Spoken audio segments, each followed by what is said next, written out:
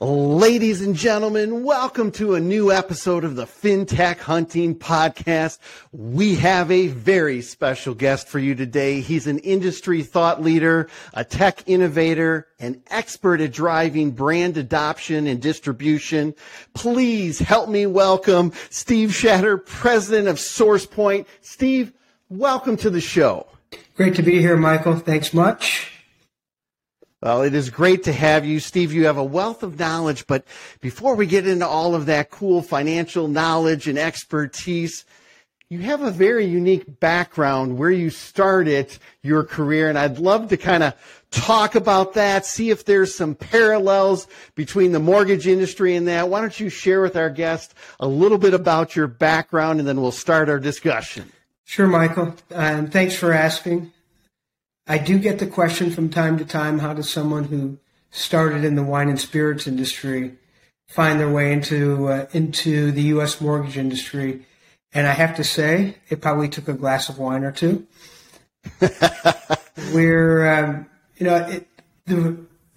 it took me a while to really think about it. And I won't go through all my background, but if you think about our industry, U.S. mortgage, perhaps the most regulated industry in the U.S.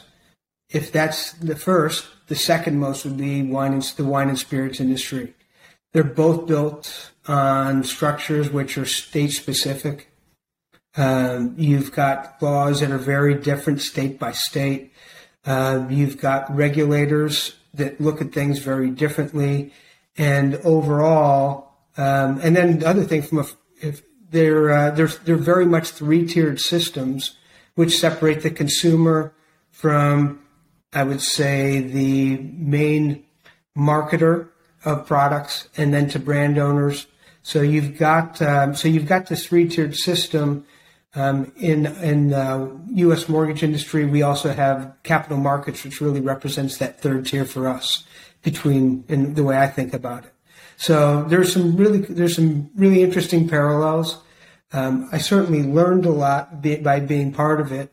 And I think one of the things I really took a lot from is the importance of having a very close consumer bent on everything that you do, but recognizing that businesses really have to work closely together in order for the consumer to ultimately benefit. So it's a great business-to-business situation, but it's also a very strong consumer, business-to-consumer. So there's quite a bit of parallel that I get to draw on almost every day when thinking about our business now. Well, and I love that, and that background is so refreshing. We can laugh and say, okay, the wine and spirits background, what do they have in common? But when you really start drilling down and start saying, okay, from a regulatory perspective, from a uniqueness from going from state to state, there really are a lot of parallels. And I can see how that expertise and understanding how to drive brand adoption and awareness and the different distribution challenges that you had are still very prevalent here in the mortgage industry as well. So this is going to be a fun discussion. I look forward to it. You've got SourcePoint. You guys are kind of considered a technology-enabled mortgage services company. Does that mean you consider yourself a fintech, or more broadly, how do you view fintechs in the mortgage industry? Let's talk tech. Let's talk fintech and really kind of see where you see SourcePoint positioned in that whole wheelhouse. Great question. And our company is unique in our history. Many people knew that that when FirstSource acquired us in 2016, we were split. Originally, the company had a large tech stack. We split apart our services business. And that was what FirstSource acquired. And we built the business that way as a services company. We're very much now what I would call a digital-first organization. When we're working with our clients, we're constantly thinking about how do we work together to get the very best outcome for the client, for the consumer, for the staff at the client organization, for our folks. And you have to think digital first in the way the businesses is organized now. We have found, historically we started as being very much technology agnostic, meaning that we're a partner who can work with their core operating systems, which is typically the fintech world, which you're very familiar with. They're usually partners that plug in. Either they're going direct to the consumer, disintermediating the current environment, or they're working very closely to make those core systems work better. And that's very much what we do. So we have to be, in my mind, we start off as very much as an agnostic bent. Now, what we've evolved to over the last couple of years is, number one, how do you make, if there's a gap in the industry, how do we help close that gap and develop our own tech stack? Like we've done in the post-closing space, we introduced what we call post-close DLX, or digital loan experience post-closing DLX. But that was where we saw a gap because, you've got such strong origination system players, such strong servicing systems out there. There's always been this gap in between. So we've worked closely with our clients, with some of the other major technology providers to help close that gap. And I look at that as a developing financial technology ourselves. We also believe in partnering with, there's great technology out there. You don't have to make it all yourself. If we can be a partner, can help bring, because of our client base, we can help introduce another system to create an outcome for a client. Right now we just recently partnered over the last year with a really strong, what we call, it's a learning platform. We brought to market as First Learning Intelligence. And this is one where we're working every day to help make an associate come up the curve, learn become really skillful in the work that they do, become masters at a much faster pace than they would through the traditional learning systems. Well, I want to get to that in a second as you talk about learning systems. I got a lot of questions for you there, but before, you had mentioned digital, right? In a digital first approach. And I hate to say how long I've been in the mortgage industry. Let's just say 20 plus years. Sure. And it's not always about the technology, but digital adoption has been somewhat of a slow, laborious process.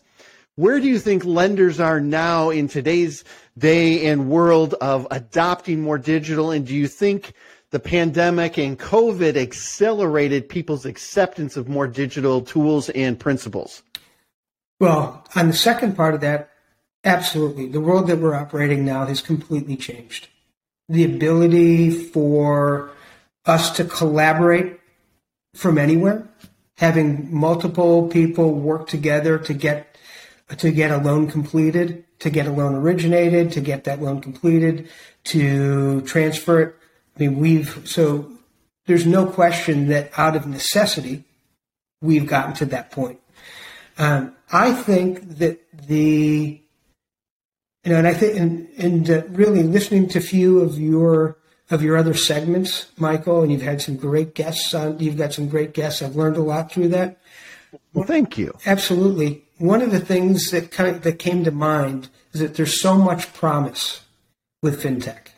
And what is that promise? I think it's the ability to think about the costs of technology and think about the cost for running your business and having that cost perform like an investment rather than an expense. And I love that aspect of it because, you look at it, you can look at a lot of different industries and see how much tech has driven down the cost of a good or a consumer good or a printer or whatever it may be.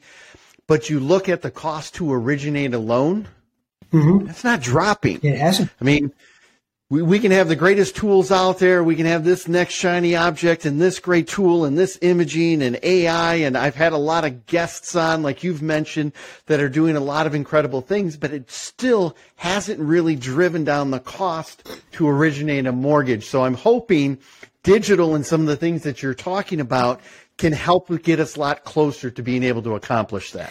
Well, and that's the promise of fintech. Let's not kid ourselves. If you're spending $1 today and you're making an investment in bringing another technology in, you're not expecting to have to continue to spend $1 plus. You're actually expecting to get a much more. I mean, again, every business sets its own bar for required rate of return, but that additional expense has to drive a better outcome. So that's the promise. I think that's one of the things that we absolutely focus on. We try and make our business operate like a fintech, even though we're a technology-enabled services provider. We are continually thinking about what are we doing that's making when we work with a client, the work that we do perform like an investment and not just another expense line. Excellent. Hope everyone's taking notes. Make sure you guys are jotting down notes. Steve has so many good things to share.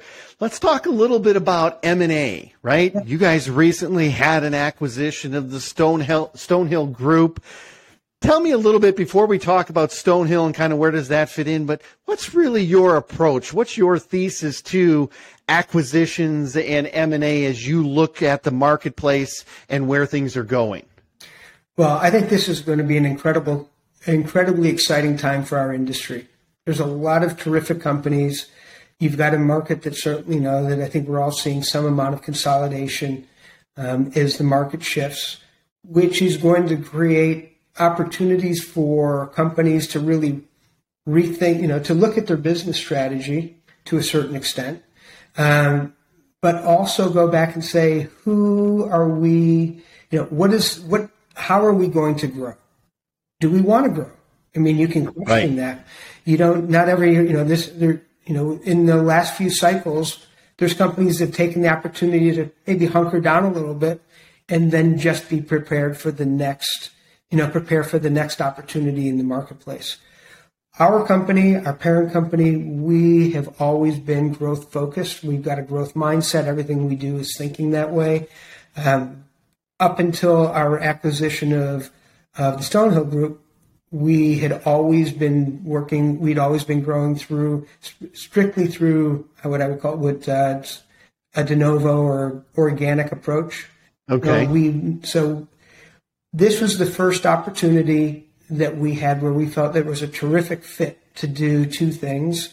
Number one was look at an organization that's been in the industry for 25 years, terrific reputation, certainly the leader in the QC space, had recently gotten into, opened up a due diligence practice about 2 years ago and really has done great things in that space. And we know how much activity there's going in the MSR trading area and some of the other new loan types that are coming out. So due diligence is certainly an important part of that. So the thesis comes back to, and why you firstly have to say, are we doing this out of growth? Are we doing it because we're trying to identify an underperforming asset that you can turn around? So a turnaround play, or is it just, hey, two organizations, they want to take cost out, so you bring them together and you can take cost out? For us, we're believers in growth, so this is not a turnaround. It's not a cost out play. This is truly adding to the things that we do, bringing new services and offerings to our client base. So it's a growth play for us. Fantastic. And like you said, they have so much domain and subject matter expertise and incredible reputation in the industry that I can really see where there's some great synergies. All right, well, we're 45 days or so into 2022. It's hard for me to already say that. I can't believe we're that far into it. It's going to be a different year. It's shaping up than the last 2 years. 2020, COVID hits. Everyone doesn't know what's going to happen, and volumes go through the roof. 2021 was people kind of caught their breath a little bit. but there were still very robust volumes. Things are now shifting. Kind of, what is your view, and how do you plan, and how do you help your organization plan for these changing market conditions so that you can bestow that knowledge and expertise as it shifts to your customer base? Yeah, thanks, Michael. I do know this is that I don't have a crystal ball. None of us do. I think it's pretty clear the direction that we're going and the market's going, and I think when we look forward, we look at the year ahead, 2 years ahead, is we say, number one, you have to have a long view in our industry. That's the first thing I always remind our team. We've been at this for 10 years, even longer than that as an organization. And every year, and we just see we've had such a terrific long-term growth trend, even through a few cycles now.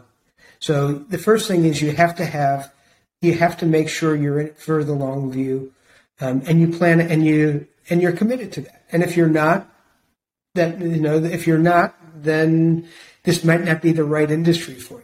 The second thing, I like to make sure that we do this at least on you're not doing it every month or every quarter, but every probably 9 months, 6 to 9 months, we go back and we look at what's the core of our business strategy. And I always encourage other leaders that I have a chance to work with, spend time with, is vision never changes.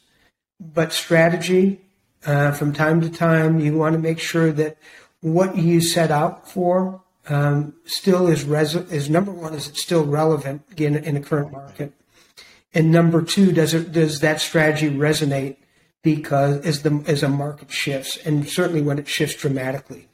I think everything that you do here with your in talking about fintechs is all about looking at companies that are continually coming in and are changing the face of what's going on in our industry.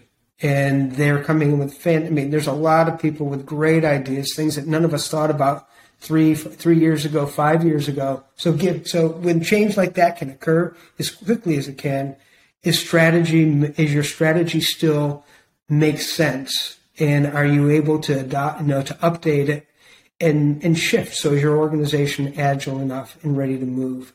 And the only last thing I would say is that we see it often in our industry is known for it, is when things start to shift, the first thing people want to do is adjust price, work on price. Ultimately, you have to realize that you cannot give the house away. Yep. So many people do that. I think that price is such an interesting point that you just made, because so many people think as market conditions shift, we've got to do this, we've got to lower that. And if you don't understand your value proposition and what you're bringing to the market and to that specific client, that's like putting an anchor on your foot, and you're just going to go down faster in changing market conditions. Steve, you have so many good insights. You and I could talk for hours on this. A couple things I want to ask. For people who want to find out more about SourcePoint, what's the best way that they can get a hold of you guys? How can they set up meetings? Are there industry events that you'll be at? What's the best way for them to get a hold of you? Sure.